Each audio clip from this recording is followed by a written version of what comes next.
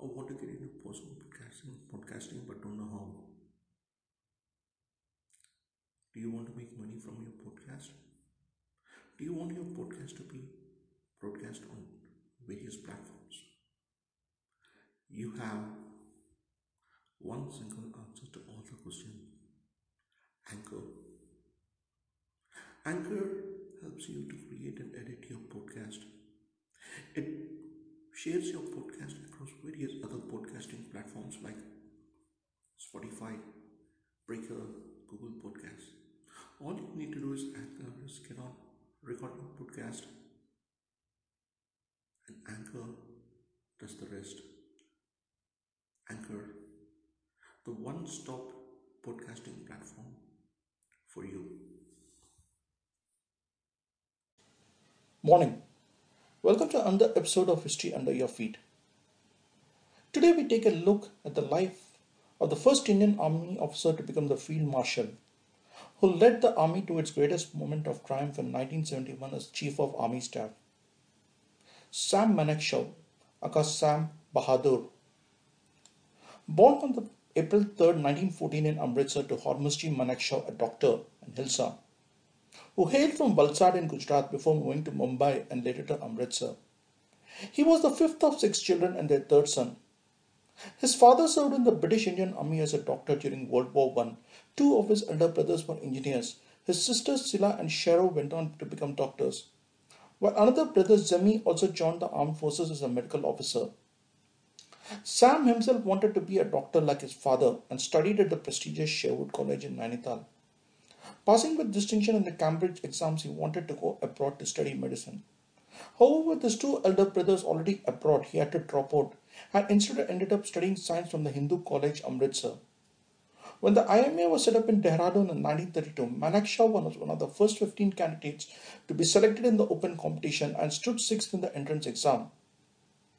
He belonged to the pioneers, the first branch of cadets at IMA.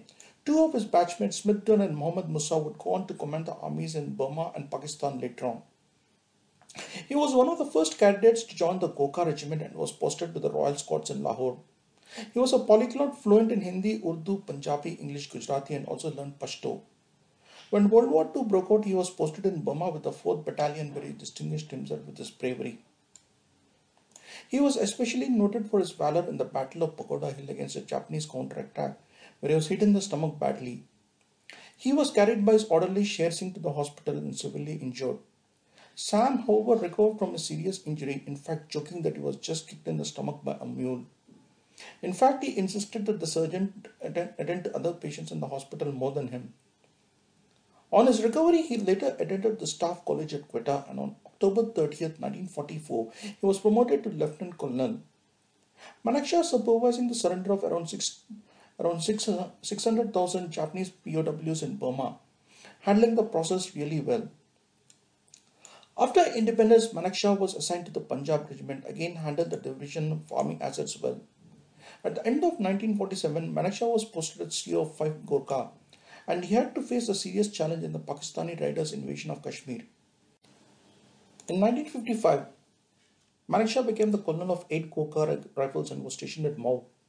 He revamped the training manuals in the infantry school there, making it more up to date, and in 1957 is promoted as brigadier.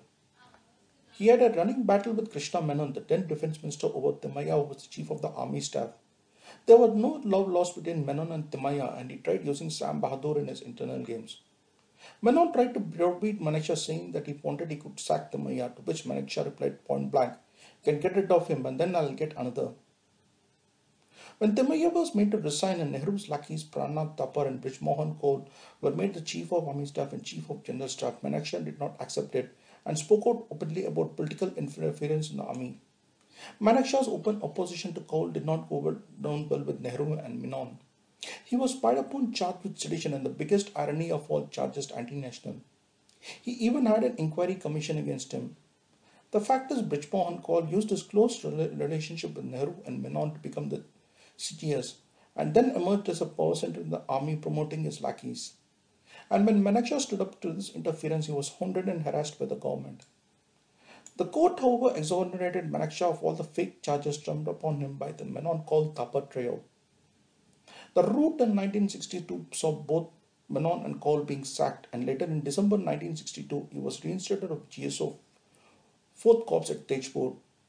Taking charge of the Eastern Command as GOC in 1964, Manekshaw put down the Naga insurgency, therefore, for which he received the Padma Bhushan later.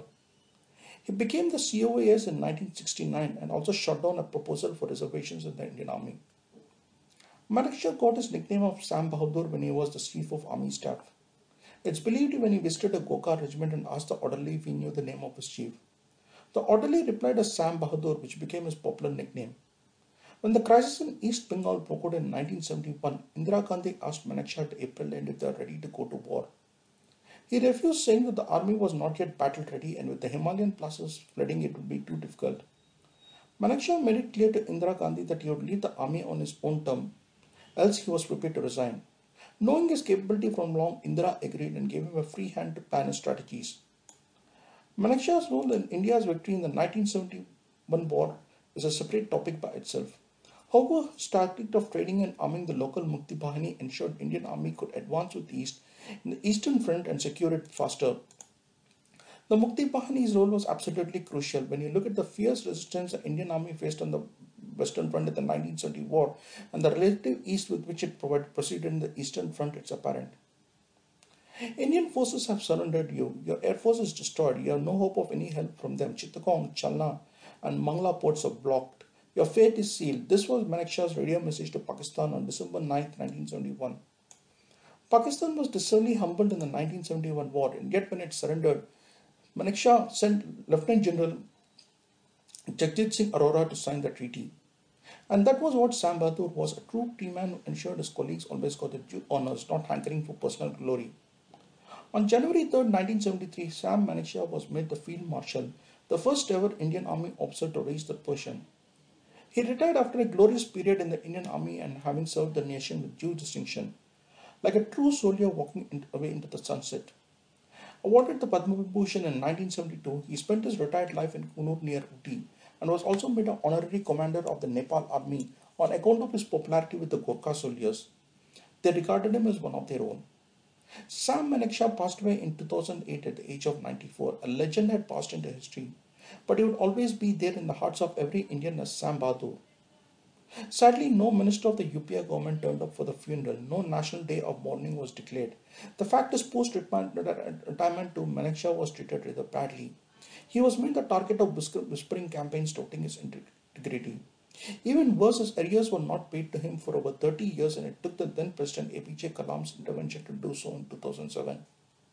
Sam Manekshaw, along with Kariyappa and Timaya, was one of the legends of the Indian Army.